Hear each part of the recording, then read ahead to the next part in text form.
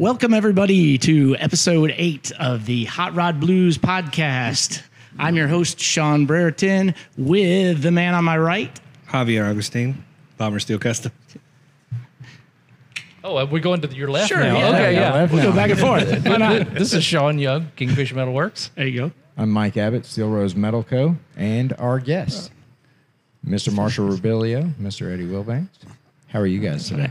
Feeling good. I feel fine. I feel good. Yeah. You're still here. That's good, right? Oh, yeah. Absolutely.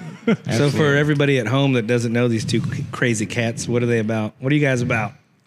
But I got what? You got to put them on the spot. Right. Well, they need to get I'm out the about gate 80. early.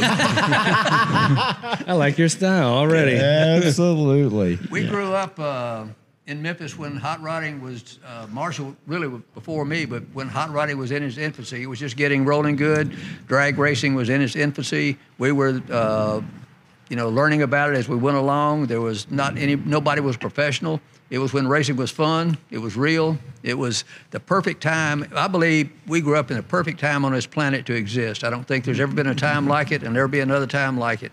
And We are all very jealous of that. Yes. Super bummed out. Yes, we You are. think that, and then somebody who's from that era comes in, and they're like, "You guys suck." Your era is not nearly as cool as ours. Yeah. So for those of you that don't know, both of them were part of the Rodders, Memphis, or Memphis Rodders, depending on how people want to say it. And you guys started.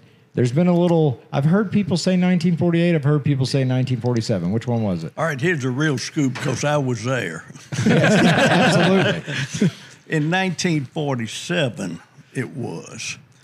Then times were so different than they are now. Racing was from the red light. Right. Every time you came to a red light, that was racing. Because it was so different because there wasn't all this traffic and everything. And if you had a convertible, that was a hot rod. That's right. I mean, it's different than everything else. Yeah. And very few people had convertibles. Well, then some of them was starting to customize cars a little. This was in 47. The popular one then was a 40 Ford. Yeah. And they would take the running boards off and they would smooth the nose and the deck and everything, and they were custom. But really, the racing was stoplight to stoplight. Right. Well, in 47, a bunch of guys got together. There were actually 7 at the inaugural meeting, and they formed the Memphis Rodders Club. And then a few more joined before the end of the year. And at the start of 1948 was really when the Rodders really started. Right. The official. There's 2 left of the original year, Bruce Hale and myself. Absolutely. And then it grew from there. And now the Rodders have accomplished a lot over the years. Building something then was entirely different than it is now. Nobody had any money. Right. And I feel like that's still I was happening. going to say, everybody helped everybody. And I don't mean, I'll say you something cheap. You built a car, you scrounged it. Now, we didn't come up with the original idea of doing all of this. We would read about it, but there wasn't any big magazines or anything. Popular Mechanics and Mechanics Illustrated with it were really where you got most of your stuff. Did you guys have the little pages here? Do what now? The little pages? Did you have those here? You mean the little hot rod books? Yeah. Oh, no, there wasn't no hot rod books. Not until They were- about the they were 50s or so. They were too busy writing the Hot Rod magazine didn't exist. Right. Yeah. And we would race and we would race. And back in, I guess it was either late 49, it might have been 50, but there was an abandoned Air Force base at Halls, Tennessee. It was the old Dyersburg bomber base.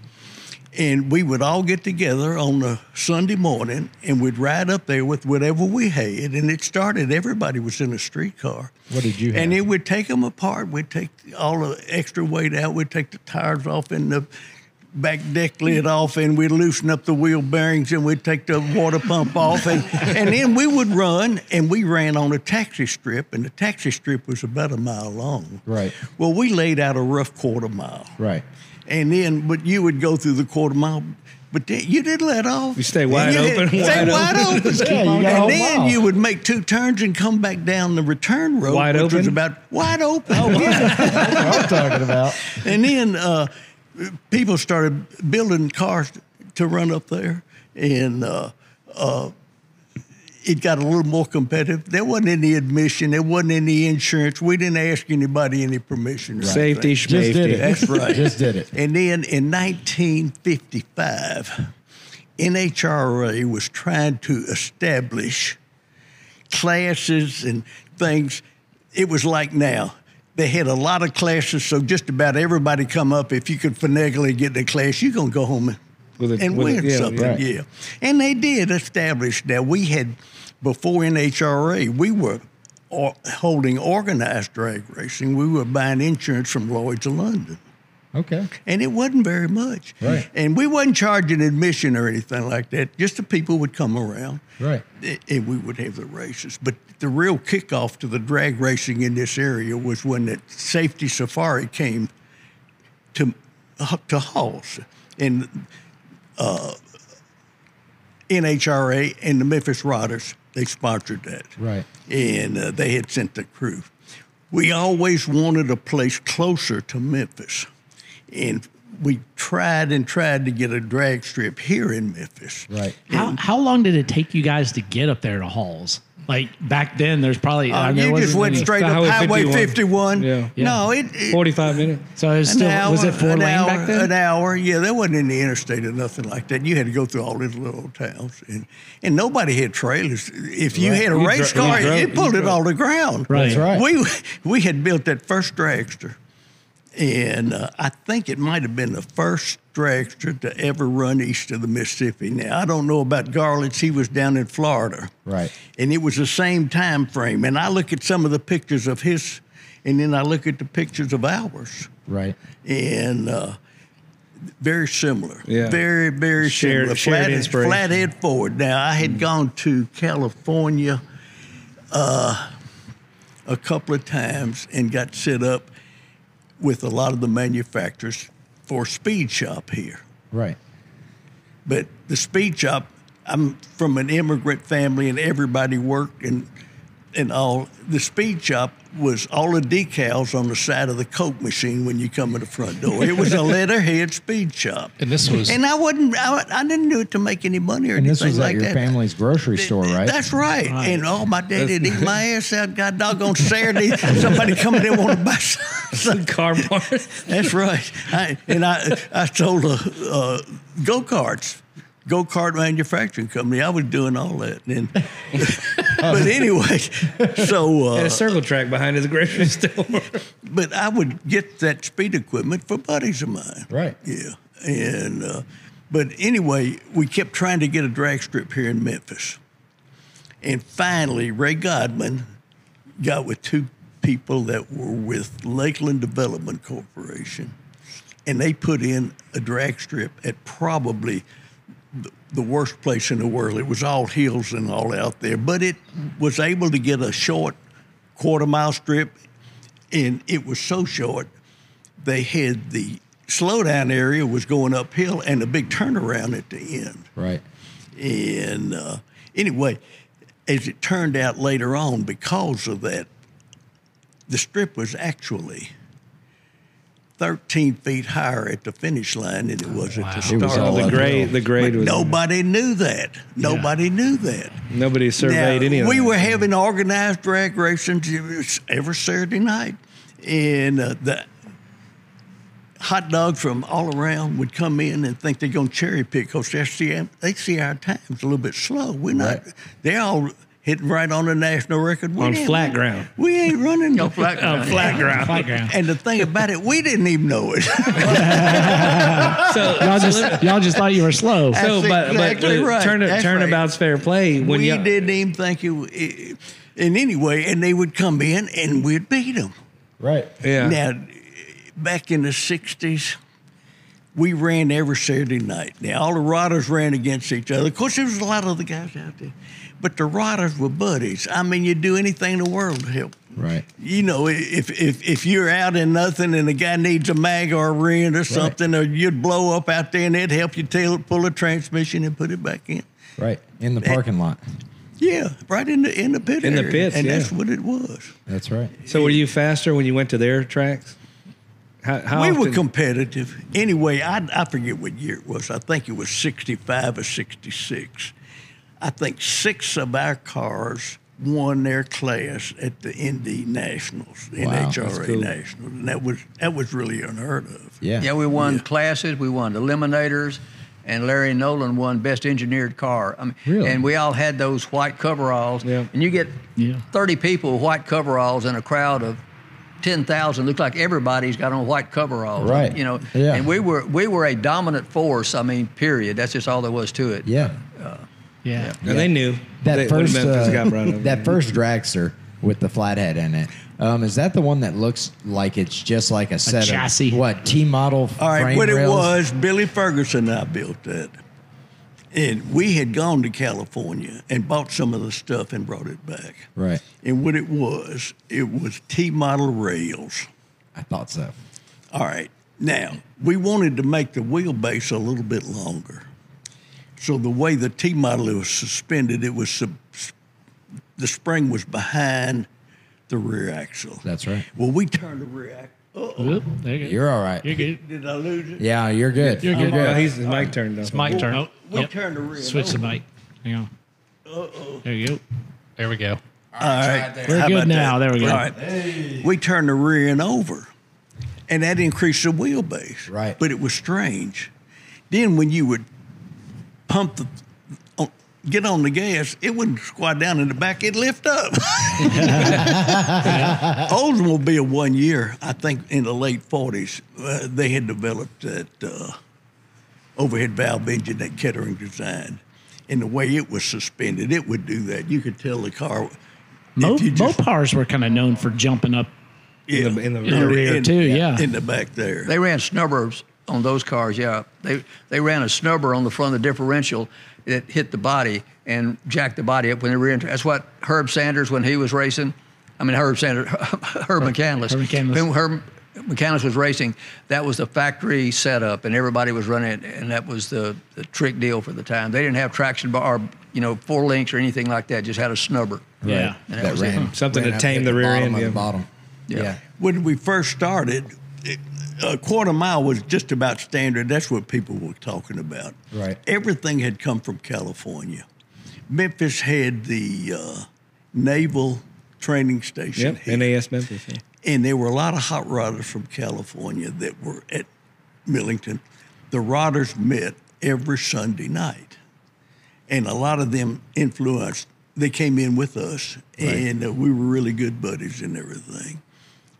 And one night, a buddy that we had taken in with us said, they're running something marvelous in California.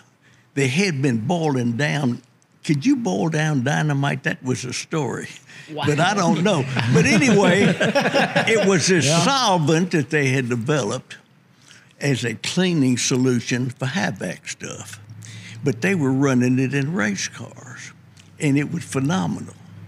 And they said, they told us how to do it. If you run alcohol instead of gasoline, you got to run twice the volume. Right. If you run 20% nitro in alcohol, you got to do twice the volume again. Wow. And so anyway, the races usually at halls. At first, we didn't have lights or anything like that. It was all a flagman, and it was a rolling start. Really? And there was a lot of jacking around doing that. You go fast like the boat do. You speed up and then slow down. And if you get pretty good at it, it's a big advantage. But I Rolling just about starts. forgot what I'm talking about. So yeah. So was Boiling it dynamite. Boiling dynamite. Yeah. All right, well, he comes in and he says, man, they're running this wonderful stuff. And nitromethane is what it is. Wow. And he gets from his buddies, which you got to do. Well, a buddy of mine was a machinist, and I didn't know anything about carburetors. And George Reed was a famous welder. He was in on this. And he made all the special tubes. You had to take the dump tubes out and drill them out, and then you had to enlarge the needle inside. You had to drill out the jets and everything. Well, the racing then, they would race the fastest motorcycle against the fastest car. Really? That was the top of the day. Well, the motorcycle always won. Yeah, It was, right. and I'll tell you who it was. Jerry Branch, who was later with Flowmetrics. Yeah. He ran Harley racing for years and years and Yeah. years. But anyway, they would run the fastest car in the motorcycle. And the motorcycle would always win. Well, we happened to be the fastest car that day, but we were running Nitromethane. No, we were running alcohol Okay. Yeah. because we didn't have but a kilo of it.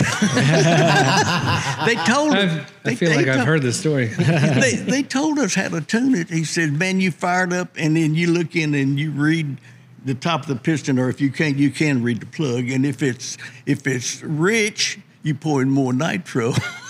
If it's lean, you pour in more alcohol. But anyway, we made a burnout run. I don't know if we knew what we were doing or not. But Right. anyway, but we had the 4 carburetors we had already set up for alcohol, and then set for the nitro. We were using Stromberg 48s, I guess, and 97s on the other. That's what I'm talking And about. anyway, we put those on and we beat the motorcycle, and Wow. nobody could believe it. I don't know. We didn't have any ET clocks in, and the clocks were homemade, and sometimes they were.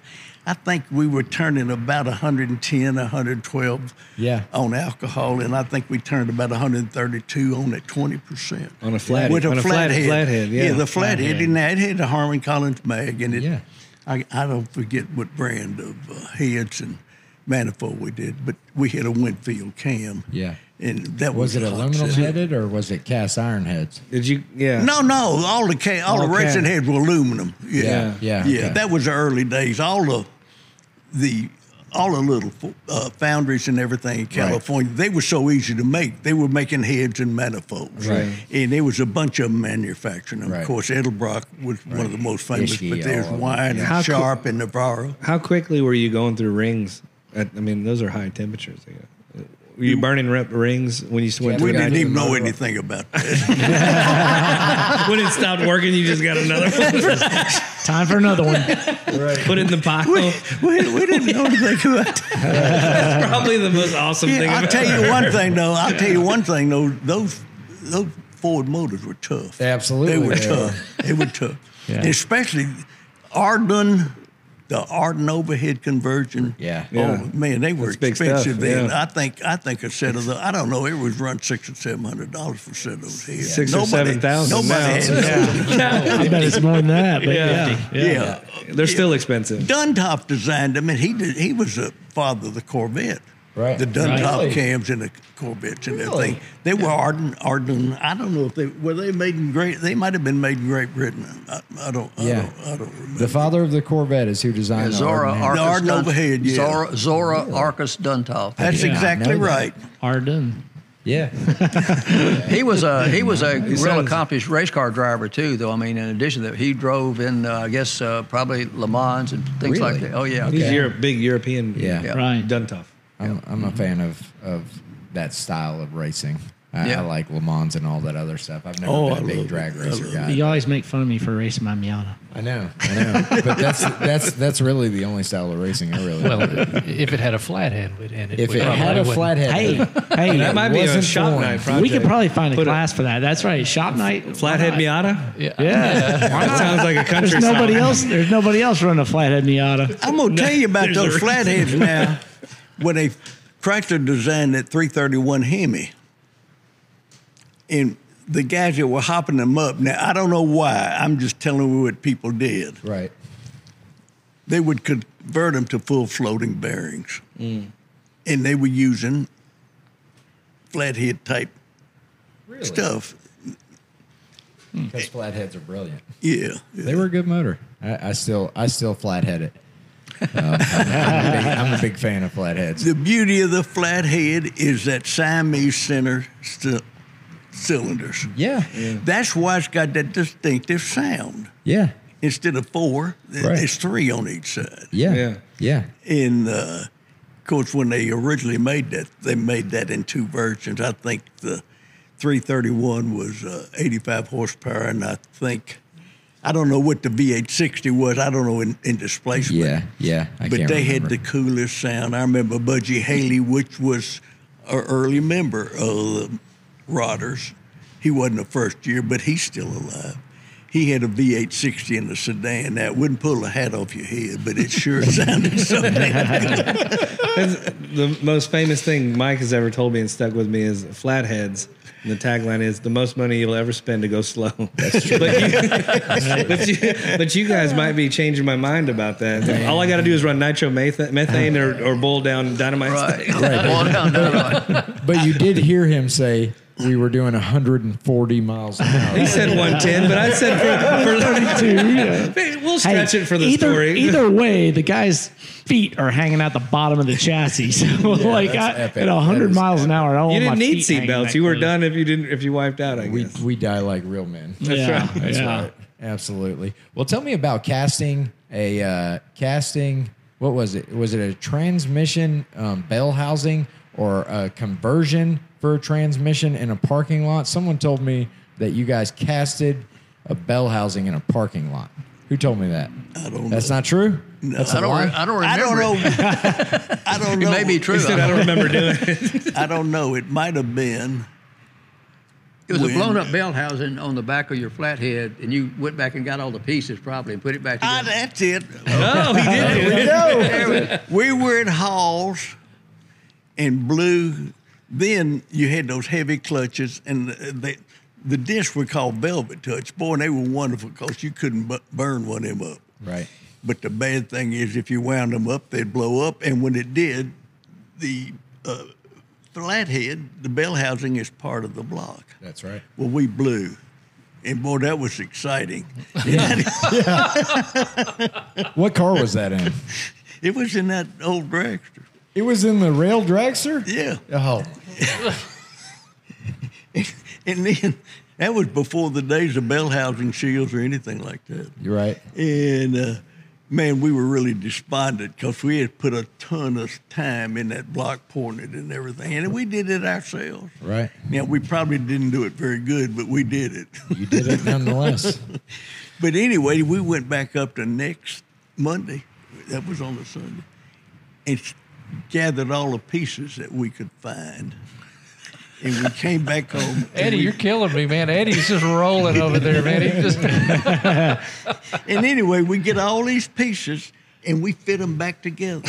Like a puzzle. And we beat everything out, everything. And we built some kind of charcoal fire and heated that whole block and everything. And then we had it all beat it. Now, there were a bunch of pieces that were missing, but we just hacked them out of other stuff and put them in. Just packed them in. And we heated took them turns. up. It took a long time. We brazed all that thing back together. That's it. That's the And story. it held for a while. What's a while? Yeah. What's a while?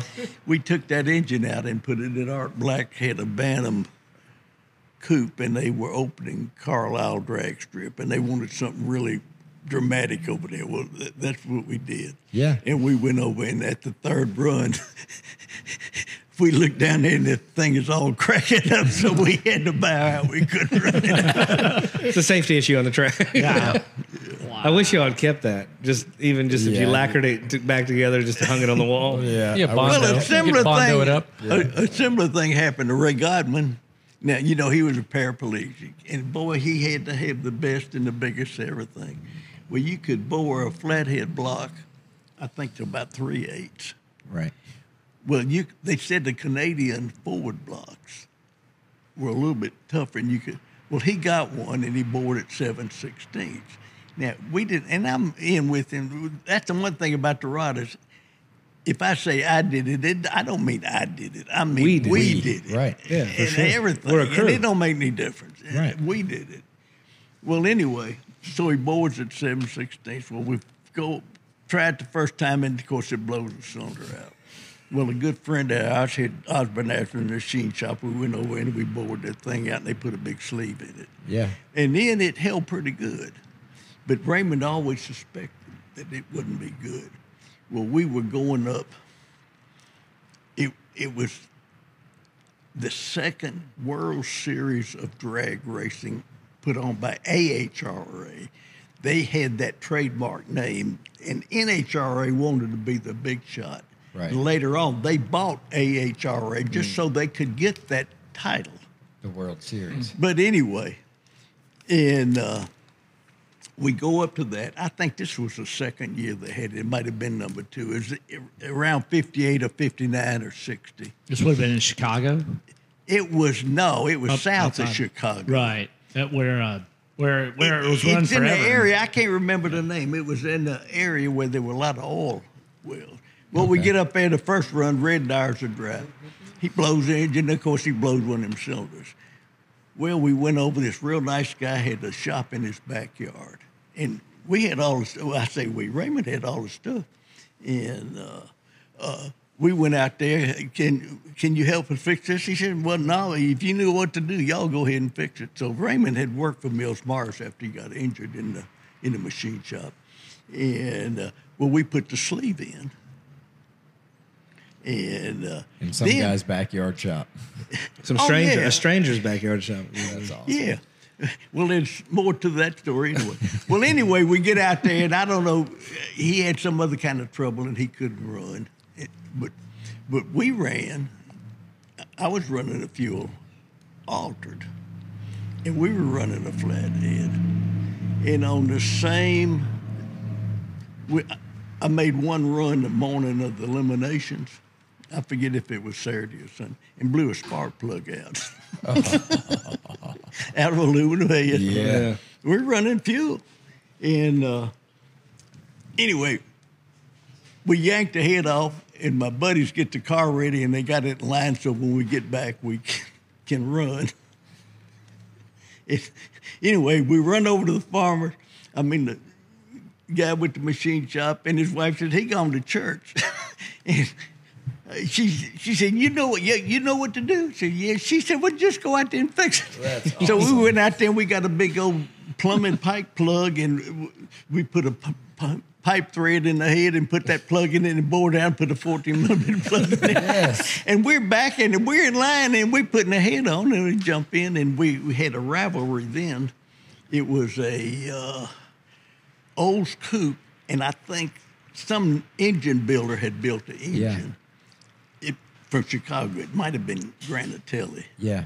So tell me about you were in line. So were the guys pushing the car up the line with one head on it? They hadn't called our class yet. So Okay. we get back out. Oh, that's good. Right. Well, anyway, then, of course, we used to always kind of play tricks.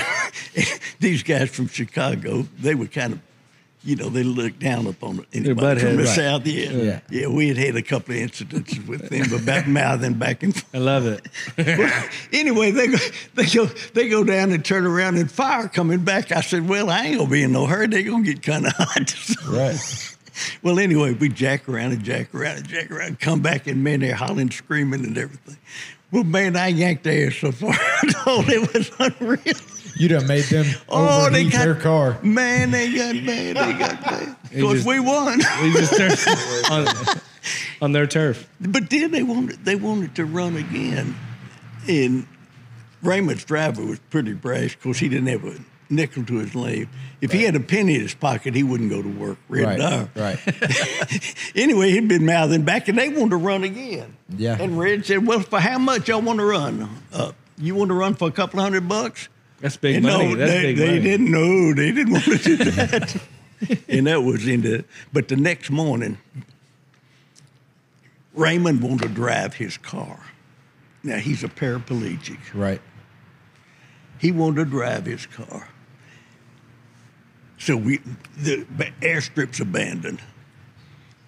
So he could use his feet. Right. But anyway, so Red and I are in the truck, and Raymond gets in the car, and we push him off. And boy, he goes really screaming off. Then all of a sudden, man, we see that Pistons spitting out everywhere. and we're scared to death. And we get down there to Raymond, and he slumped over the wheel. And of course, he's a paraplegic now. He sure ain't got any business driving. Right. And he looked down, and he sees all these springs in the belly pad, and he thought they were valve springs. Scared us to death. And he thought he had blown his legs off. Blown him off. And he would. But how would he know? It didn't hurt. Well, we were going from the World Series, and then I think it was to Oklahoma City was the next weekend. Well, instead of coming back, we just went. We had made some friends with some guys in St. Louis. We were going to St. Louis and then to Kansas City. Well, we get to St. Louis, and we had to do Raymond's block that same way. He had blown the bell housing off of it. And so, but this was a clean cut. Yeah. And we got a clean cut off of an old block. Right. And it lasted until he blew another cylinder. Right. We didn't have enough sense to know that the cylinders were the strength of the block. Yeah. Right. Yeah, absolutely. Of course, later on, they started, instead of putting water in the block, they put a plaster of Yeah. some of that kind of stuff. Absolutely. So, Eddie, how about building a dragster chassis in your carport? Somebody told me you built a dragster chassis in your carport. I think Eddie builds everything, In the period, everywhere. I like your style. Well, it wasn't a carport. It was just a little garage on the side of the house. But Lean to. yeah, back in those days, I couldn't afford to buy the California stuff, so I started making it myself. Right. And so before that, we had run a little dragster with a Ford engine in it. It was a Logan chassis with a 302 Ford with Gurney Westlake heads. So anyway, we quit racing that car, and I wanted to build a top fueler. So Johnny Albright, who had a shop right over here on Summer, was a chassis builder. And so I started building this car, and so to make sure it was done properly, Johnny would drive out of his way every afternoon and come by and check out my work and tell me to go ahead. And so basically I built a 196-inch car with an Oldsmobile rear end in it, put a late model Hemi in it. The late model Hemis had just come on the scene. This was about 1971, I guess. And Raymond and Preston had a little lover's tiff. And so Preston comes over and says, I want to help you finish that car so we can go race. So we put the car together. We built it down at Torque Converters Incorporated down on Ioka off of Crump. And when we got through with it, we loaded on an open trailer, drove to Gainesville, and we got there just in time to tech and get in. And Preston fired the car up, and he drove all the way around through the pits till he could find Raymond, and drove by and whacked it a couple of times just so Raymond would know. know he was there. And anyway, so that was when a guy like myself and Preston could be competitive, working out of our backyard. Right. And we actually, that same year, we ran Garlett's in a match race down at Phoenix City, and Preston beat him 2 out of 3 times. Wow. And the car weighed 1,230 pounds, ready to race. That was with cast iron block, cast iron heads. And that was about the end of the privateer era, I guess. Right after that, Garlett's perfected the rear engine car, and the rest is big money in history. Right. But it wasn't in the carport. It was actually in a garage. I had walls around me, so yeah. But yep. So I got a question. Back in the day, you always see the old footage and stuff. They're burning the tires all the way down the track, right? Mm-hmm. So did they think it was faster then to do that, or why did they do that? They didn't know any better. I mean, literally. Years, right. And right in about 1971, probably 70, 71 is when they started working on the slipper clutches. And they were literally killing people.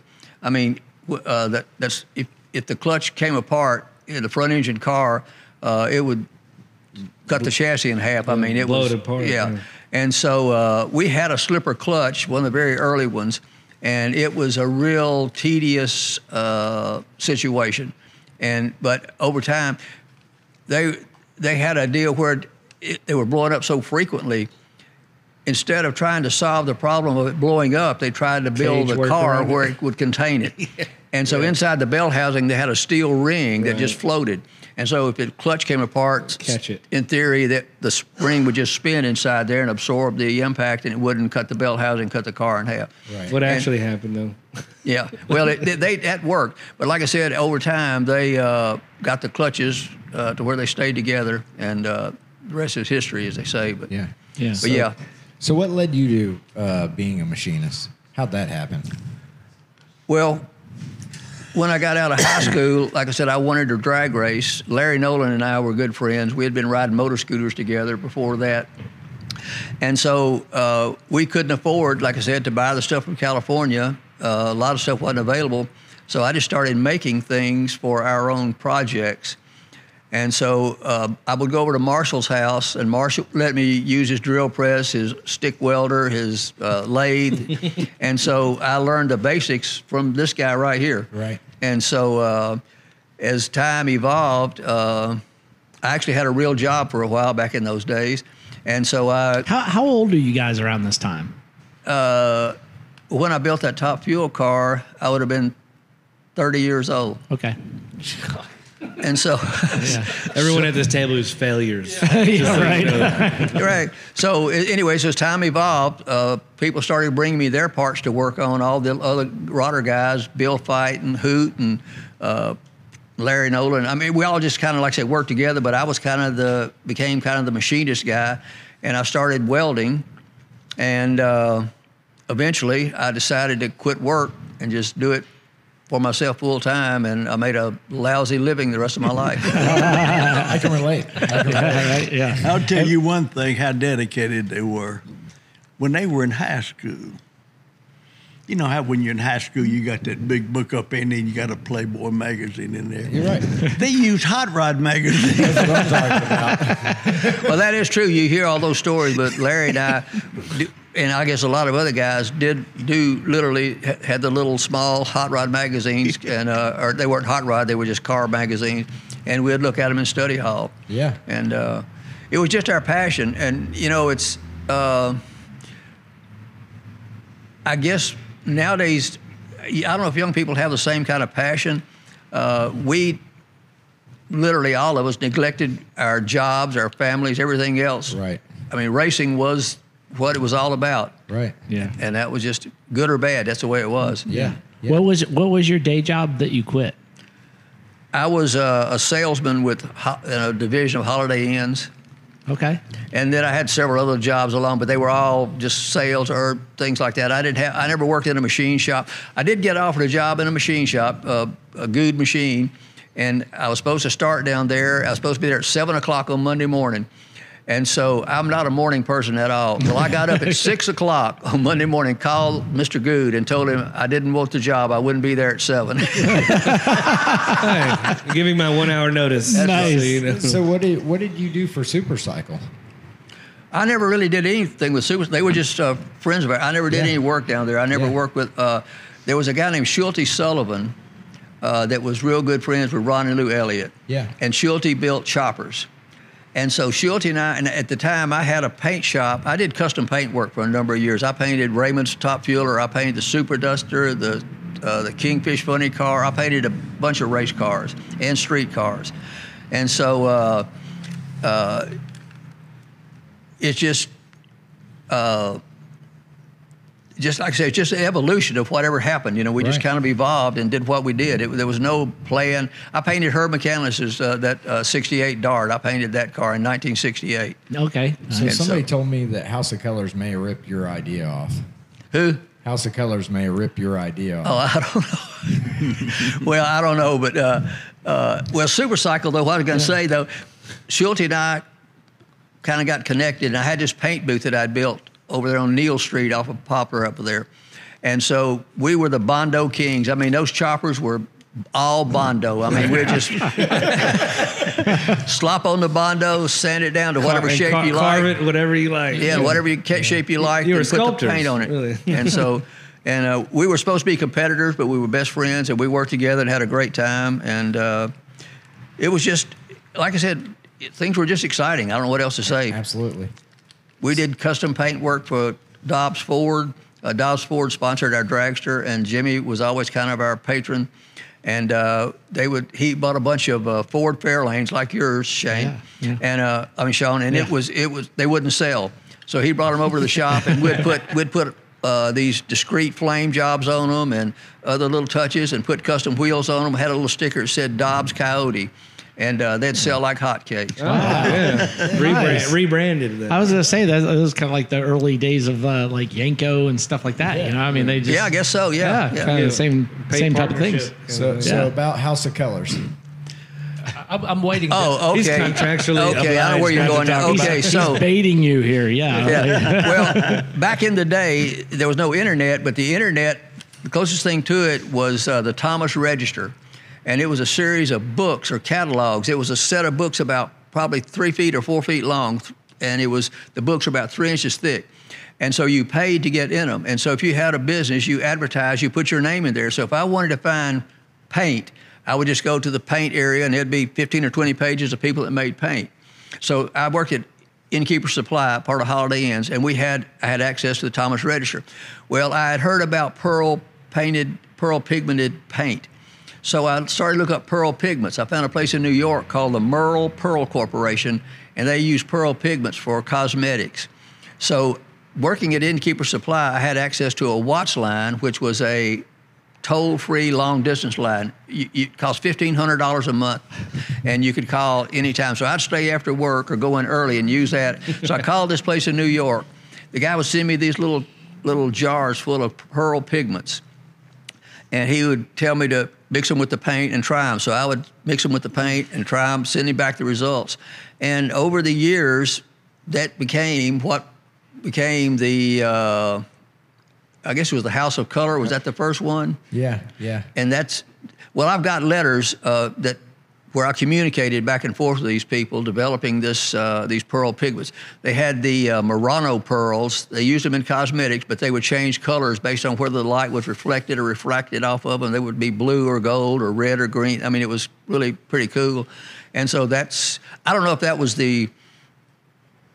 if anybody stole it, anyway, I was involved. I feel like in the early development of the pearl paint work and paints. Absolutely. Well, sir, I've just passed the bar, and it sounds like you have a case on your hands.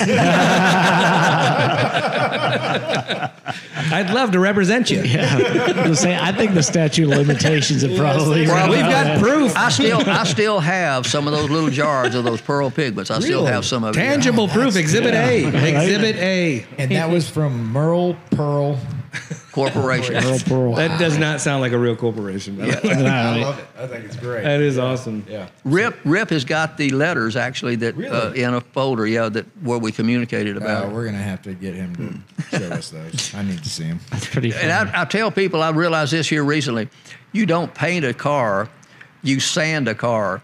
The painting is just kind of the icing on the cake. Yeah, That's right. No, it's all prep. You're right. Yeah, it's all about prep. It's all about sanding. It could be a highlighter. Yeah, you messed up here. exactly. You messed up there. Right. Yeah. People don't give body guys nearly enough credit, man. They No. put a lot of time, man. They put a lot of time. So what about more contemporary stuff moving forward? Like, I know that's all we're talking about, the early days. You and I spoke about a Cobra build where you were talking about a 5.4 liter modular Ford. Yeah. You had swapped out and decided to go a different direction. Yeah, I have a problem with overthinking things, and so especially my own projects. So I bought this Cobra kit car from a guy that he had bought and never did anything with, and so I was going to put a 5.4 supercharged 4-valve modular Ford motor in it with an automatic transmission with the paddle shifters and all this stuff. Yeah. And the concept drug on for a long time, and finally I decided if I was ever going to drive it, I needed to simplify it. Well, I decided to go with a 351 Windsor and make it more traditional and with a stick shift transmission and whatever. So, yeah, and I'm still mired down in the project, but I'm making progress. But I abandoned the high-tech stuff, and I wanted it to be more classic, so I don't know. But I enjoy what I think I enjoy is the thought process and the working out all the details. And then as far as following through, that's where I get weak. I have the same problem. The whole thing is, and it's a new adage maybe, is wouldn't it be cool if we, and then at the end of it, you don't do. Exactly. Yeah. It would have been cooler if we had actually done it. I've built some really cool hot rods. Yeah, exactly. They've never really been built before. Yeah. I got some pills that'll help you guys. right. Yeah. That's something that I've decided that I'm in love with building, the process of building. Exactly. I once cars do get done, if I ever finish a car, I'm done with it. Like I'll drive it for a couple of months. I'll get rid of it. I don't. Even understand care about exactly it. what you're saying. I want to build something else. What's the next thing I'm building? So it's definitely a building. We got involved in building, I guess you'd call it special motorcycles over the years. Some friends of mine and I developed a pneumatic suspension for motorcycles back in the early 70s. Wow. And so we built these motorcycles. We flat track raced on the dirt track races for about 12 years in the AMA series, and we road raced for a few years. I built the stuff. I never rode them. And I built a lot of drag racing bikes back in the day for Leo Goff and other people that were really successful. And again, it's like you said, I'd build a motorcycle, and as soon as it was finished, other than racing, I was ready to move on to something else. That's history, Yeah. What are we building next? Yeah. For sure. So, Marshall, when did you change from cars to motorcycles, or were you always a motorcycle guy? Well, I was halfway always a motorcycle guy. I was interested in anything mechanical or had a motor in it and everything. Luckily, I never really got into boats, but I was interested in airplanes. And in fact, I had some flying lessons when I was young, but circumstances killed that. He was also into high-end, high-fidelity. Yeah. And a crazy good photographer. Yeah, the photographer. Yes. Oh, I've been taking pictures all my life. In fact, now I'm living in the past. I'm getting all those old pictures, and I can just about remember every one that That's I, what I'm talking we're all very every one grateful. that I took. But when I was into hot rods, and I also was into sports cars at the same time, Yeah. in 1952, I bought a brand new Jaguar XK120, and that was the most revolution thing in the world. You just couldn't believe it. You had to be the only person in Memphis with a Jaguar. Back No, then. I was the second one. Really? I was the second. But your dad had the other one. Bill Pennington was the first one, and when I saw it, I just went wild. And it's really strange. My daddy got a new Cadillac every couple of years, and my best friend got a new Cadillac every year, and my brother just got a Riviera. And they're all over there. We had the grocery store where the family was, and everybody would eat lunch together. The whole family would come in. Car and eat show lunch. in the grocery store. Yeah. And anyway, and then I pull up and I show them that Jaguar. What'd your dad think of that Jaguar? Oh, my daddy thought I was nuts. And I was. And anyway, my brother and Doc Clark, they look at that Jaguar and they think it's cute. And they said, how much did that thing cost? And I bought it from Bucky Moore's daddy. He was a Hudson dealer and he was a Jaguar. Just got Jaguar in. And anyway, I said $4,200. And they were starting to say, what? You could have bought a Cadillac. I said, I don't want a Cadillac. That's right. What's that car in your garage right now? Is that a Jaguar? It's a 54 XK140. Now, that car's really got an interesting story. That's a good-looking car, too. Beautiful. Beautiful The car. 52 I had was just like that, except it had steel wheels and the fender skirts and the lines of it were just, actually, I think, better than the one with the wire wheels. But my good friend who had done the machine work on those carburetors and everything, he wanted that car. Now, another good friend of mine, Cordy York, who was a world-famous hunter, and his family had the sporting goods stores here. When he bought that new, I had my Jag, and I think I took him to St. Louis in my Jag, and we rode both of them back. But to make a long story short, the car was shipped to, when Carter sold it to a doctor, he shipped it to Africa. He was for his residency, Right. and he raced it in some club races, not anything important. And he got banged up a little. Anyway, when he brought it back, my good friend Joe Robinson bought it. And Joe had to be a perfectionist, like a machinist. You got to drill that hole in the right place. He wants everything right. Now, he don't like welding, though, because that shit warps everything. But anyway, so I helped him, and we had some friend that was a body man at Hull Dobbs.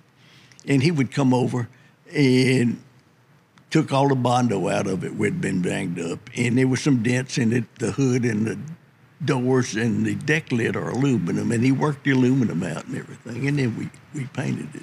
But we were lifelong friends, and he had never been married, and when he died, he left me that car. Oh, Really? That's cool. Yeah, So that one in your garage has raced in Africa.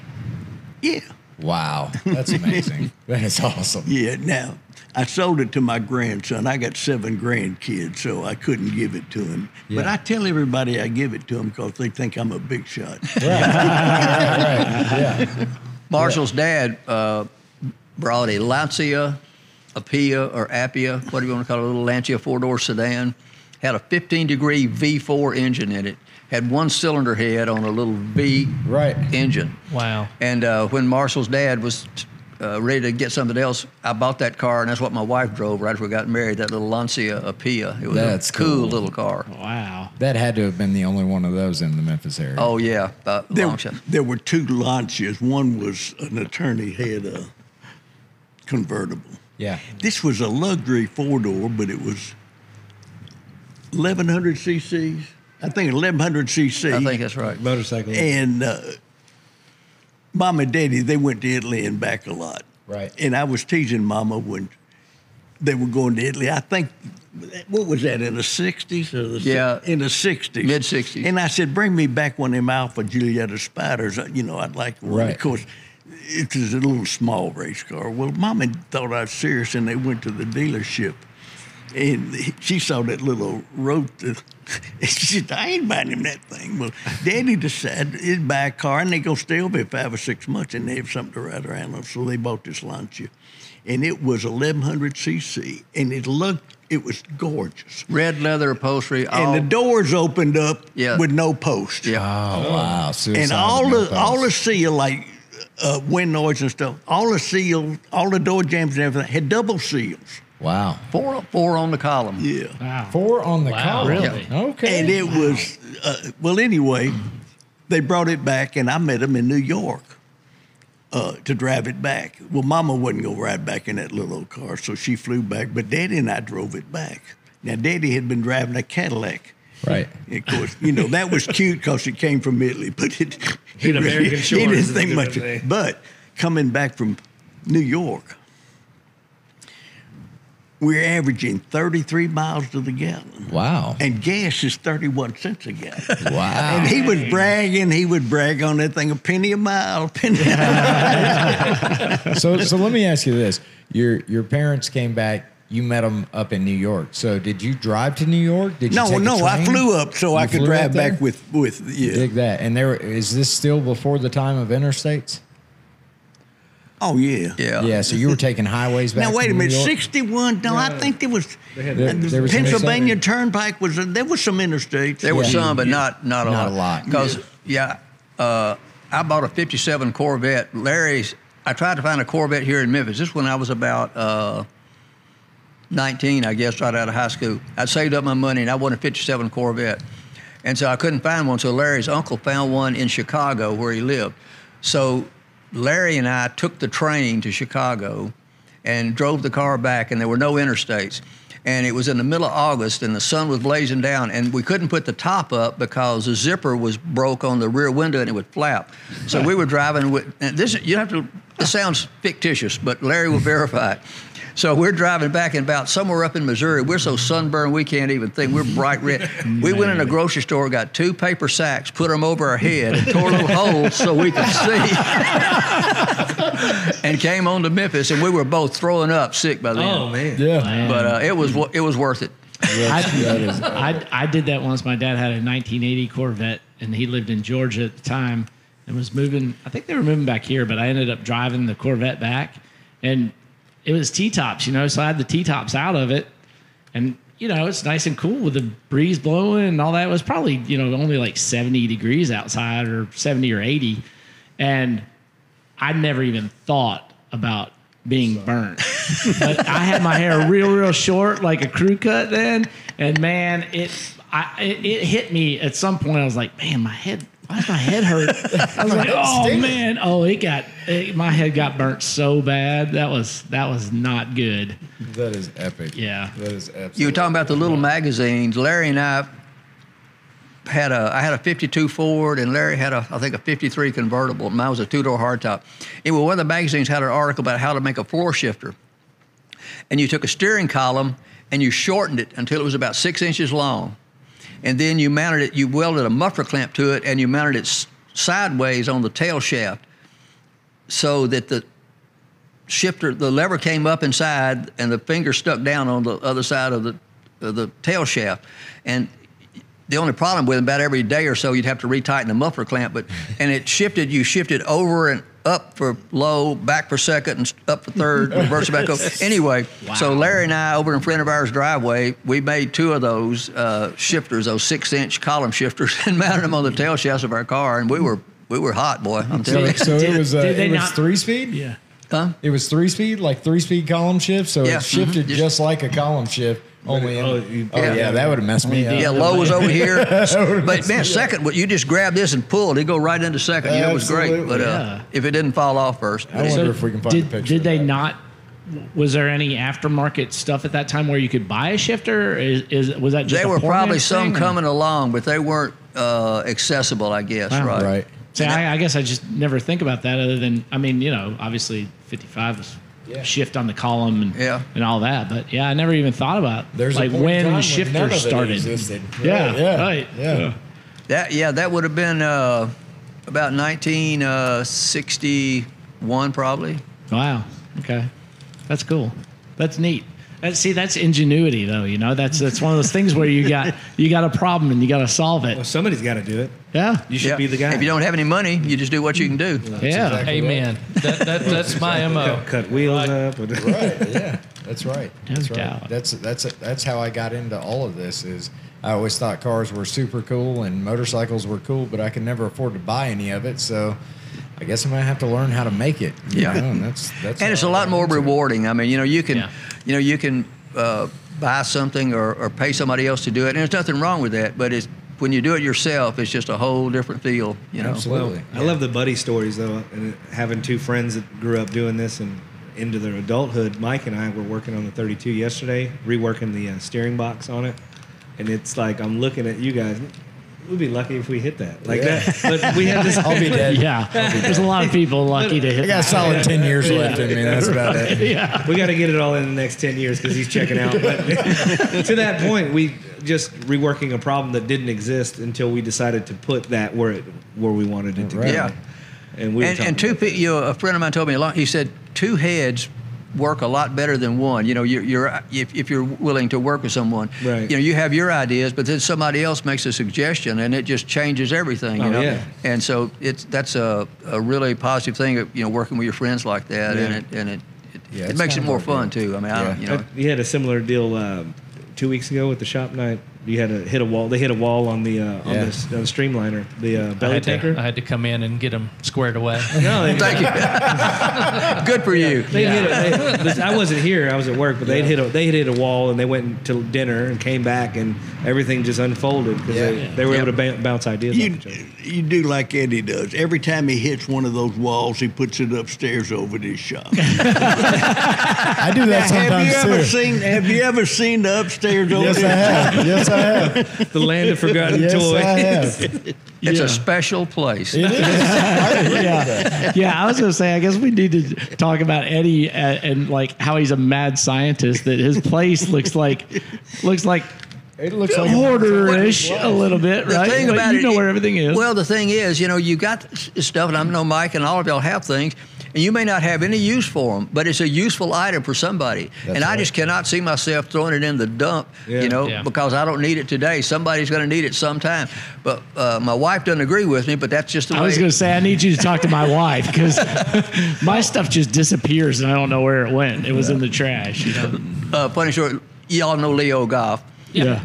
Well, he has a lot of stuff too. Well, he goes to Daytona every year, and his wife Jill she can't wait till he leaves. And she said when he comes back, she throws away about half his clothes. He doesn't even miss them. She cleans out his office. He doesn't miss anything. Never realizes it's gone. She doesn't. Leo doesn't know what's going to be cleaned up. While he's out of town, he comes back. Hey, everything's great. That's right. I could use a couple out of town trips like that. Yeah. I'm kind of the same way though. I kind of work in a little chaos. Yeah, me too. It's good. I know where everything is. There's an art to it, and I think Yeah. artist mentality does that. Like, Yeah, creatives definitely have messy desks and all Yeah, that I mean, kind I of have stuff. a, for I the have most a whole part. shelf over there that we just put in because I decided,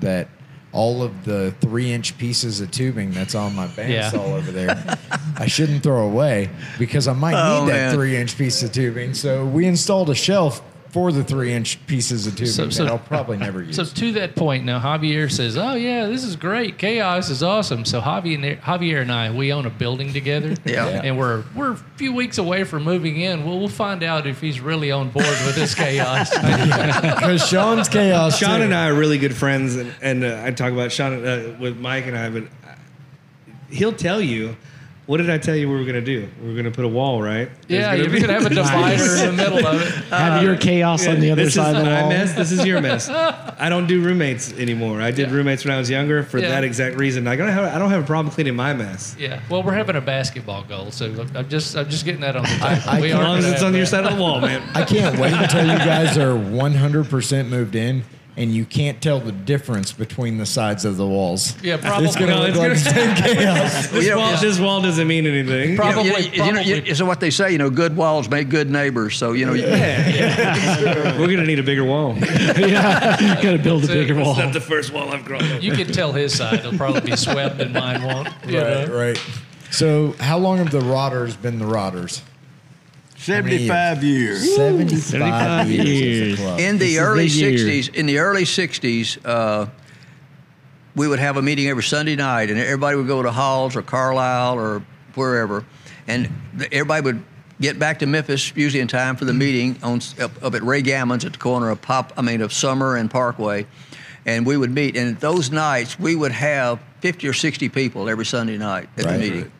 I heard those were kind of wild. Well, the meetings weren't so wild, but what happened? We would. After party. This is another part of growing up in Memphis. During that period of time, Memphis was the coolest place on the planet, just about. We had music, we had cars, we had motorcycles, we had just everything. I mean, I don't know what else to say. And so after and Overton Square was just kind of coming around shortly after that. So after the Rotters meetings, we would all go out and go someplace and drink beer and listen to live music. I mean, it was Right. fantastic. It was just great. And that was probably the wild part, I guess. But, you know. Yeah. I mean, in the 60s or 70s then?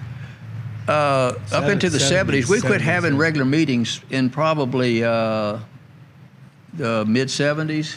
Yeah. And then the Rotters reunion started. Yeah. And it started when they were building Memphis Motorsports Park.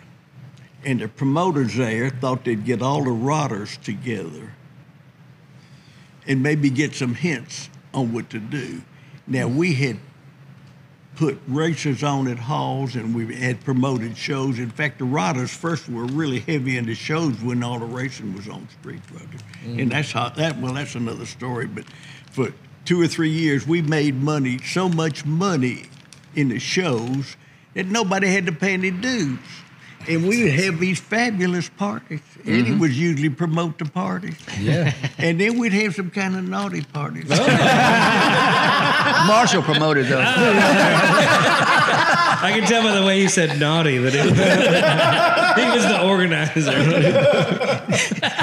No, but then now I forgot what I'm talking about. Remembering think some about those naughties. Well, anyway, part of the reason that drag racing evolved as far as we were concerned, we would put these shows on and they kept getting bigger and bigger. They started downtown at the auditorium in the North Hall. Yeah. And then the next year we started selling booze and stuff and then charging a moderate admission. Yeah. But then they kept growing and growing and we moved to the fairgrounds. And then we started really having good judges and stuff like that. and a lot of out-of-town cars would come in. Well, there was one incident that happened, and we had the big show. And this car, he had won everything in the area from Birmingham, and it was a fabulous car. But when we had the judging, the judges judged everything. We had one that judged the paint, and one originality, and one craftsmanship, and blah, blah, blah. Well, anyway, this car didn't score tops enough to win overall. Another car did. And we're giving out the trophies, and of course, we're giving out the big first place trophy and the second place trophy. No, he don't win first place. Oh boy, and he throws a tantrum. He gets that trophy and he slashes it up against the post. And if this was a Saturday night, he wanted to get his car out there. I'm going home. Boy, he really made a big stink. And we felt so bad about it. That was embarrassing. Right. For him, yeah. No, it was embarrassing for us. You know, it sucks that it's your show. And I mean, it really got to us because, you know, we feel like we had done the right thing. Yeah. We might have promised him he's going to win if he comes out. There may have been a So when you promise. say naughty, you have like a really naughty lifestyle. Come back next year, you'll be first. I promise. And I'm going to tell you what now. That's just about the time we started to go to the drag races. Oh. And we talked about it a lot. Of course, we were trying to race anything. Right. But the thing about the drag racing, there's no ifs, ands, and buts. The guy that gets down there first, he gets the money. Right, he's the winner. Right, That's no right. question.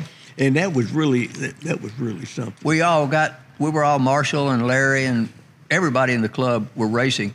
But in, I guess, the early 70s, they started having bracket racing. Yeah. And we all pretty much dropped out.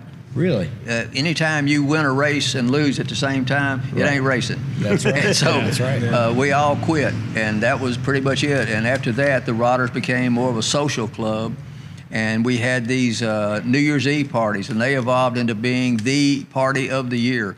And the last one we had, I was the promoter, I guess, or whatever you want to call it, and I was freaked out. We had, let's just say we had $2,000 or $3,000 in the bank, but we had an overhead of about $7,000 or $8,000 for the party. We rented a big room at the Holiday Inn, had a great band.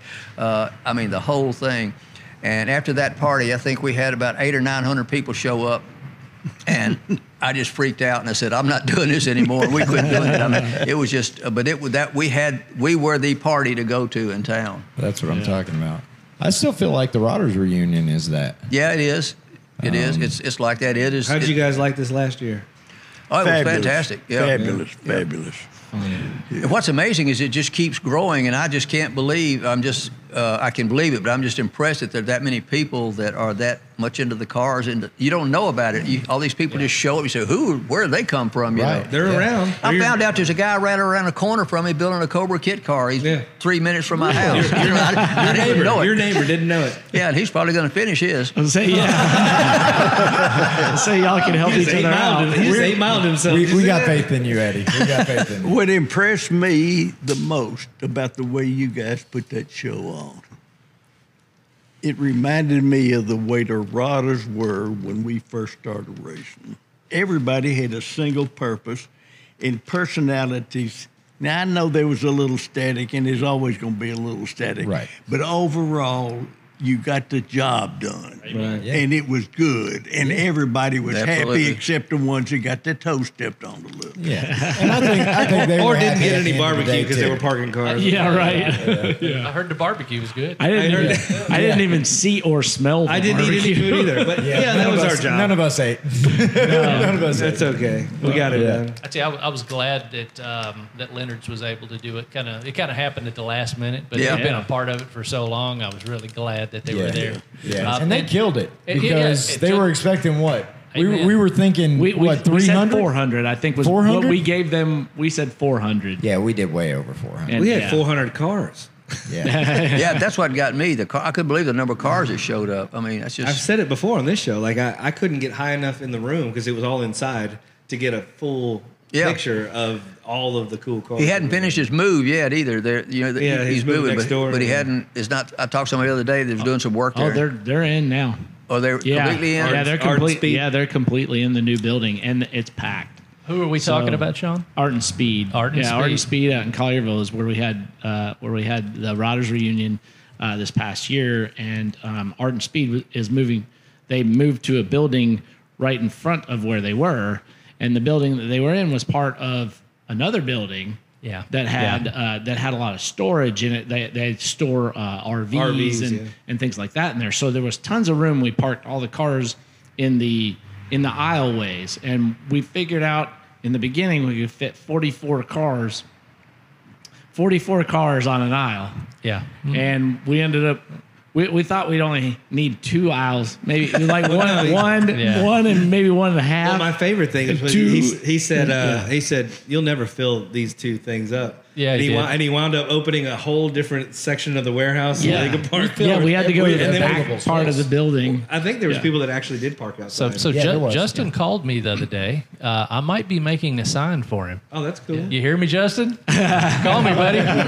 See how we plugged the Art and Speed? See how we did that? Yeah. It was shameless. Yeah. Yeah. So- yeah, Art and Speed's a good place. Yes, it Yeah, is. folks. Yes, When it I is. heard what you were going to do and have all those cars inside, and I'm thinking to myself, I've been through a lot of stuff, putting on shows and drag races and stuff like that.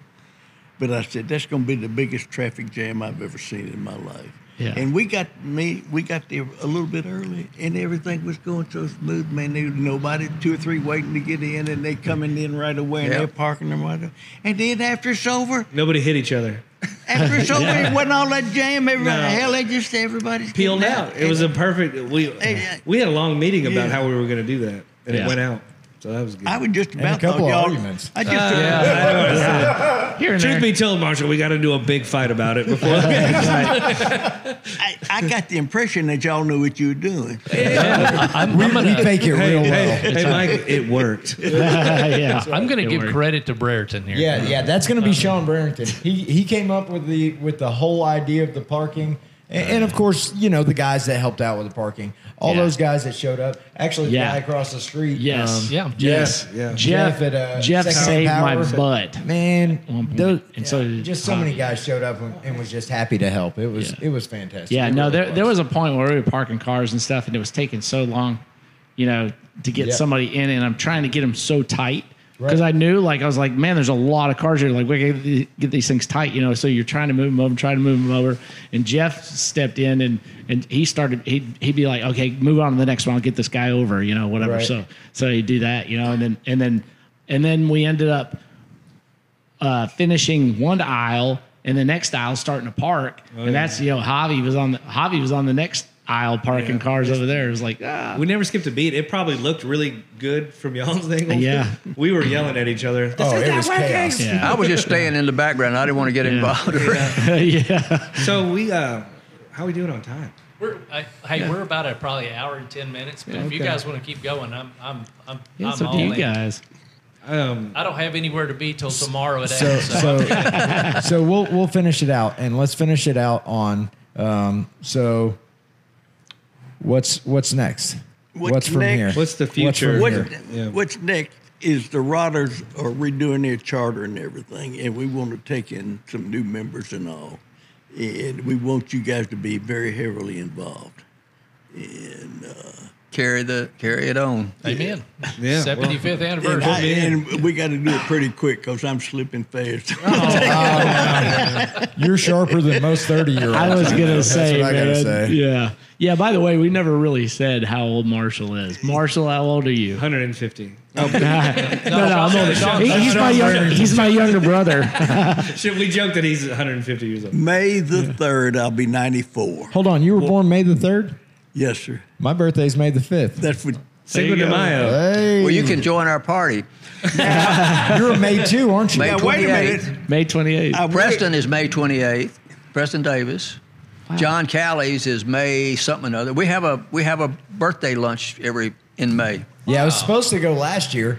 but my wife wound up booking us a trip in Florida. That's right. My video called you guys. Well, you could have Sean, you taken went- us I down there. Yeah, I went. Yeah, Sean went in my place because Sean was not born in May. No, I was not. I'm a June baby. He's a Now, wait a minute. He was your proxy? You went to the party or you went to Florida? No, I went to the party. I went to Florida with Mike's wife. It was a weird trip.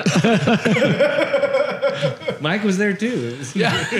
Right, it was odd. So the Rotters will continue. How about you, Eddie? What's going on with you? When is this Cobra Kit car getting done? When are we going to throw a party at? Well, I can't say, but I want to get it done, and my sons are anxious for me to get it done, and my grandkids, and probably my great grandkids. But anyway, but I work every day. I still love to work. People ask me when I'm going to retire. I said, well, if I retired, I couldn't charge for my work, so I got to, so this way I can win keep twice. charging. And I also like to eat, so that's an encouragement to work. Yes, And so absolutely. I just want to continue to have just a happy, blessed life like I've had, and just enjoy. I enjoy all the people. I still have people calling me up saying, I got your name from so-and-so, and it's just to kind of, and I'll get work all the time. I've got probably 5 jobs that just came in the last week or so, people. And over the years, my name, I guess, has just kind of become a go-to guy, and so I enjoy being in that place, and I enjoy working with the people. And as far as I know, I've not made many enemies. I haven't made maybe a lot of money, but I've made a tremendous number of friends, and to me, that's a lot more valuable and a lot more fun. And so that's where I'm at. My wife and I just are really thankful at all that we've been able to, do. And we've been to Bonneville, to the Salt Flats. I've been on a pit crew at the 24 Hours at Daytona. I've been involved in aircraft. I've been involved in all kind of professional motorcycle racing, professional drag racing to an extent. I've lived a life. I've been on treasure hunting, diving in the Caribbean. I mean, most people can only dream about, in my mind, the things that I've actually had the opportunity to do, and I'm just really thankful for it. For sure. Absolutely. That's really awesome. Absolutely. So I kind of wanted to plug something that Eddie had given me a while back. So I've got it's a short history of the Rotters, and it was an article that Eddie had put out in a magazine years ago. So I've still got it, and when we air this podcast, I want to release it then. You know, I've been kind of holding on to it and kind of saving the right time. It's like the perfect time right now. It is, but I'm telling you, when you read this, it will blow your mind. You talking about the biographies? Yes. And one of the most interesting things about that, of all of those, I don't know if people know that, but most people are familiar with the company Hypertech. Yep. Right. It was started in Sun Studios. Wow. Really? The building was empty. Mark rented the building, started Hypertech, and in the back half of the building, a guy was doing velvet paint jobs. You know, the old velvet. The velvet canvas? Yeah, and Volkswagens were the big ones. They'd paint them with that velvet paint. Anyway, the front door had a green front door on the building in velvet. And while Hypertech, actually it wasn't Hypertech at that point, I guess it was Cam Dynamics or something was being born. And at the same time, Racing Head Service was born there. Wow. The founders of Racing Head Service, actually Mark Heffington was a part, I can't remember all the names, but he was actually a part of the original founding of it, basically, and it all evolved out of Sun Studios. Wow. That's amazing. Yeah. And that's just That's that's epic. Memphis. These stories, Yeah, it is. That's These so stories Memphis. he's talking about, I sat down with these people and I basically just had a conversation. I wrote down what they said. This is not my view. This is what they said about their lives. Right. I did one about Marshall, Ray Godman, Mark Heffington, I can't remember who else. Anyway, so if you read these things, you're reading the words that these guys told me about their life. That is epic. It's unbelievable. When you start reading it, I mean, just I'm excited it will about that. blow your mind. I'm I can't a little wait disappointed for you that I guys. just holding now on to heard that? about it. Well, I wanted the right time. I knew that there would be a moment that I would actually, pull this card out of my pocket. And here it is. And here it This is. guy Yeah. right here. You know I'm going to need that information, right? I'm gonna send it to you. Absolutely. Yeah. Because Marshall and I are going to get together on the 75th Yeah. anniversary So- and do a piece in Eddie, modern routing. To Eddie's credit, and this is kind of funny how I got it because he lost it. And then he shows up with a hard drive that was pulled out of a PC and just hands me a hard drive. There might It's be in buried here treasure. somewhere. Here you go, computer guy. Well, and to his word, I dug around and there it is. I pulled it out of this, miscellaneous hard drive that he had laying around. So. Packard- a Packard Bell. The title of the articles were Ripples and Cornerstones. And I got that from a book that Victor Davis Hanson wrote about ripples of battle. That's another story. But anyway, so the concept was these people were the cornerstones of racing. Right. And their lives the ripples from their lives affected people all over the country. And back at that time, Memphis was, I think it was said that there were more speed equipment manufacturers in Memphis than any other city in the nation. I believe it. California may have had more as a state, but Memphis was the big place. Right. And so all these people were cornerstones of that industry, and the ripples from their lives affected people all over the world, literally. Right here in Memphis, Tennessee. Right out of Memphis. Yep. That's awesome. Memphis had the most racing cam manufacturers Yeah. than any place in the country. Yeah. Absolutely. That's amazing. Yeah, it still blows me away, Yeah. Well, I'm looking forward to that. Well, guys. We need to all try to remember all these things and document it, because, like I said, it gets lost, and when it's lost, it's gone. And so That's why y'all are That's why sitting you right guys where are you're sitting at. right there. Marshall and I are going to go down to the library and try to research the Memphis Gold Cup Mile. There was a mile horse track in Memphis. Wow. And it was up on Thomas. And it later became Lazaro's Junkyard. That's right. Yeah. And I don't know if any of y'all ever went to the junkyard, but when you went in there, well, first there was these big stone gates like at the entrance, and there was actually a plaque out on the street that told the history of the track. And in Mr. Lazaro's office, there were pictures of these women with the bustles and the men with their hot top hats and all. Yeah. And it was a mile oval. And when they built the junkyard, they just left the track, and that was the road through the junkyard, and all the Get junk was outta piled in the infield and out around the perimeter. Really? Yeah.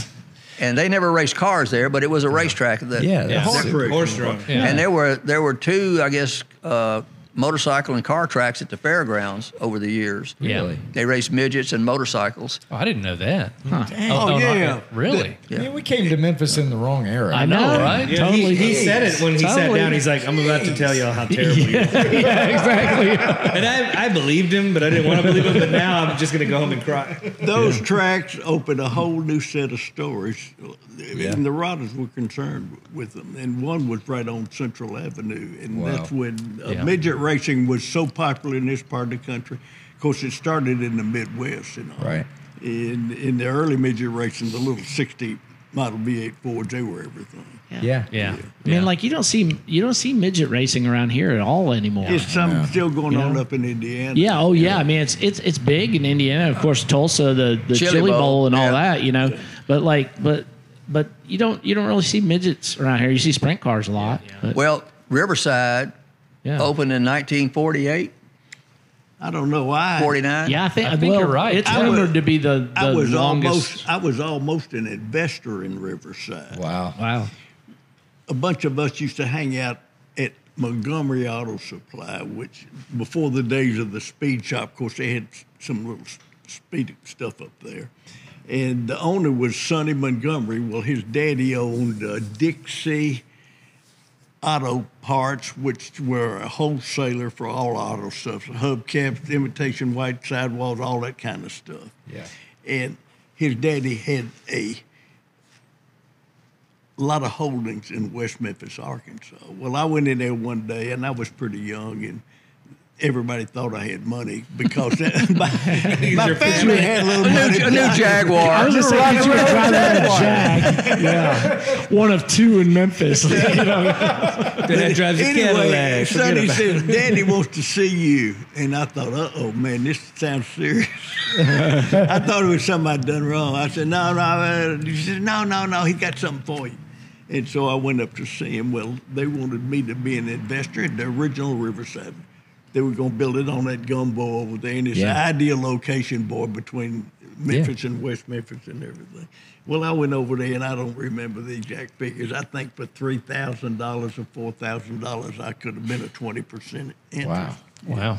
And I had some money now. I was kind of a miser, but I wasn't going to put my money in that damn thing. So I went I asked my daddy, I said, Daddy, will you lend me like $3,000 or $4,000? And, it wouldn't have been nothing to him. He said, for what? I said, well, I want to invest it in something. He said, for what?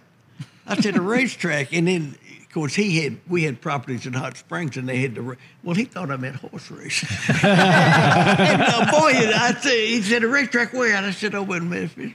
And he lit up. He said, how much? And I'm telling him, and he's really interested. He said, you going to build a horse racetrack over there? I said, no, Daddy, it's for cars. He said, what, you crazy? Here's Marshall, this may have been part of my downfall. Marshall told me early in life that he couldn't wait to earn some money so he could go spend it. And that's been my philosophy, I think, ever since. I want to make some money so I can go spend it. Absolutely. So, guys, there's one story that hasn't come up yet that is just great, and I don't want to let you guys out of here until somebody tells about it. But the drag race that you guys were planning to have on Highland Avenue. Memphis at that time, There it is. the Rotters with Memphis was trying really hard to get a drag strip here in Memphis. And we got associated with the Junior Chamber of Commerce. And a lot of us joined the Chamber of Commerce trying to promote this. And boy, it was a good thing. And they saw it. And boy, of course, they talk real big, those guys that are just coming up. But anyway, it came up about, let's put on an exhibition on the street so everybody will see what drag racing is. And it was brought up, maybe we could block off Highland. Now, you think of Highland like it is today, but it hasn't always been like that. Okay. So now, you think of Highland maybe... Give me some cross streets. Highland to what? Between Walnut Grove and the railroad tracks. Right. Yeah. Oh, Yeah. okay. So Southern and Walnut Grove? Right. Where the college is at. From Kroger to the college. No, he said No. Walnut Grove. From Walnut railroad tracks. Grove going north. Towards Summer. Yeah. Okay, Walnut Grove. Well, the railroad tracks. I was going up to say there. that was probably out in the boonies then, wasn't it? It wasn't out in the boonies, Yeah, so, but but it was- then the Eastgate was already there. And That's a pretty good slope. If the topography is the same by the golf course. Of course, it never. didn't matter. It was almost a dream. I mean, there wasn't anything real to it. I see. But But one they thing pushed it. real, and the Rotters had promoted this. We saw somewhere that a city was trying to get a drag strip, but then we came out with these stickers that went on the back of everybody's car. Said Memphis needs a drag strip. Yep. Well, of course, the Rotters, we were dedicated to safety. That's in the charter and everything. And anybody, if you run out of gas or you have a flat, somebody stop and fix it. But also there was a lot of racing from the stoplights and stuff like that. Right. And every time somebody got arrested, the newspaper come out with that Memphis needs a drag strip on the back. Boy, there was a lot of negativity, I'll tell you that. And the police, it just irritated them to death. Well, I mean, we're kind of going through the same thing right now with they keep calling it drag racing, which is not drag racing. It's idiots doing stupid stuff on the interstates. But they're trying to crack down on that now.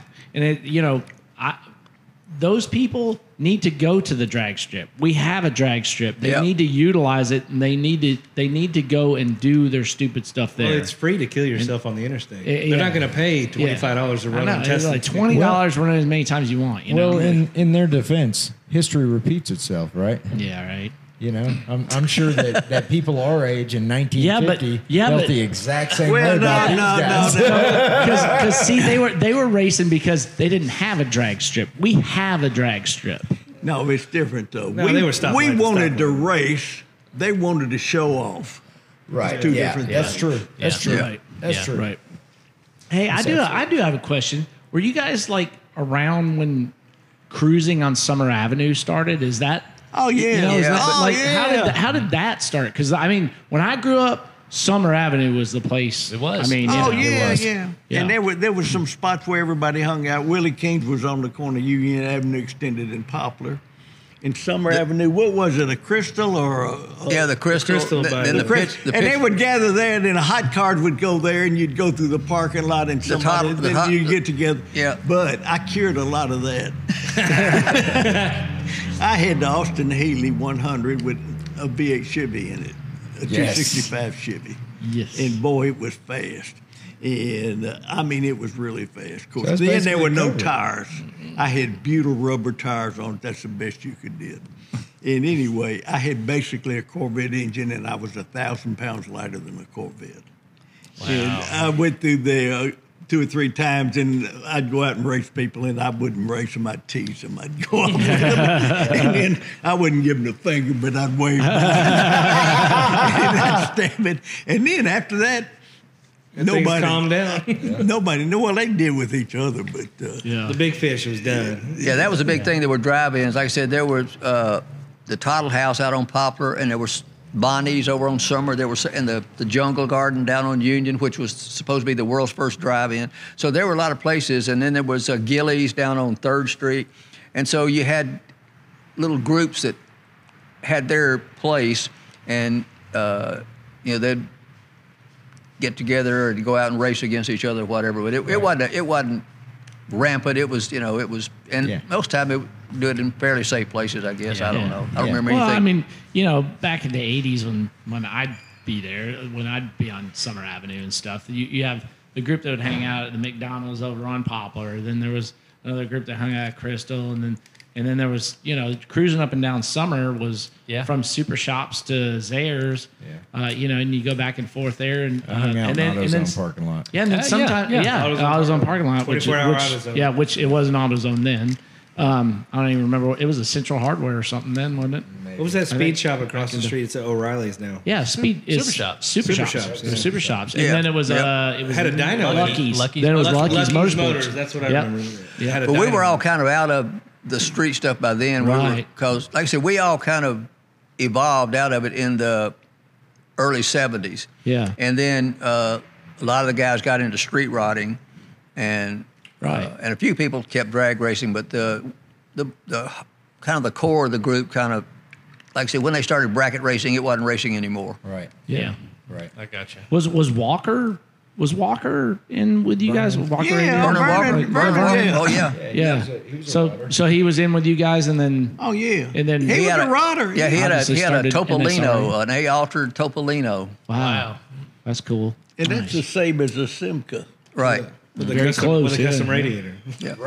Like that car Callis has now. It looked like Yeah. that little car John's got. Yeah. All right, we either got to cut this off or somebody bring me a bucket. Probably a good sign. Let's call it a night, guys. There Thank you you guys. go. Yeah. Thank you guys so much. Yeah, no, we appreciate you guys coming, and hey, we'll do this again. We enjoy the company of you guys, and we have a great time every time. I'm you're gonna tell around. you what, I got hundreds of stories, and he does too that hadn't even been mentioned. And we'll make up some if we. Oh, yeah. Absolutely. Start with those, and we'll work back to the real ones. There's nobody left to dispute you, so you're all right. That's right. There's enough for a whole show about me and Raymond Godman. Yeah. Oh yeah. Oh, yeah. Yeah, And definitely. we'll definitely get you back on for sure. Yeah. Well, Javier, So- get us out I of here. don't know bud. if I want. Get us out of here with I the did the 30s lawyer voice. voice. I don't know if I'll do that. No, you got it, man. Yeah. Javier does a really good That is 30s all announcer. you, Javi. What's that right here? Is this Right the there, camera right there. That's you. Yeah. This has been Hot Rod Blues with your guest, Marshall Robilio and Fast Eddie Wilbanks. Tune in next week when we investigate something cooler. There's not going to be anything cooler. Just come back. There's nothing cooler. Thanks a lot. Thanks, guys. We'll see you guys. Yeah. Bye. Good night.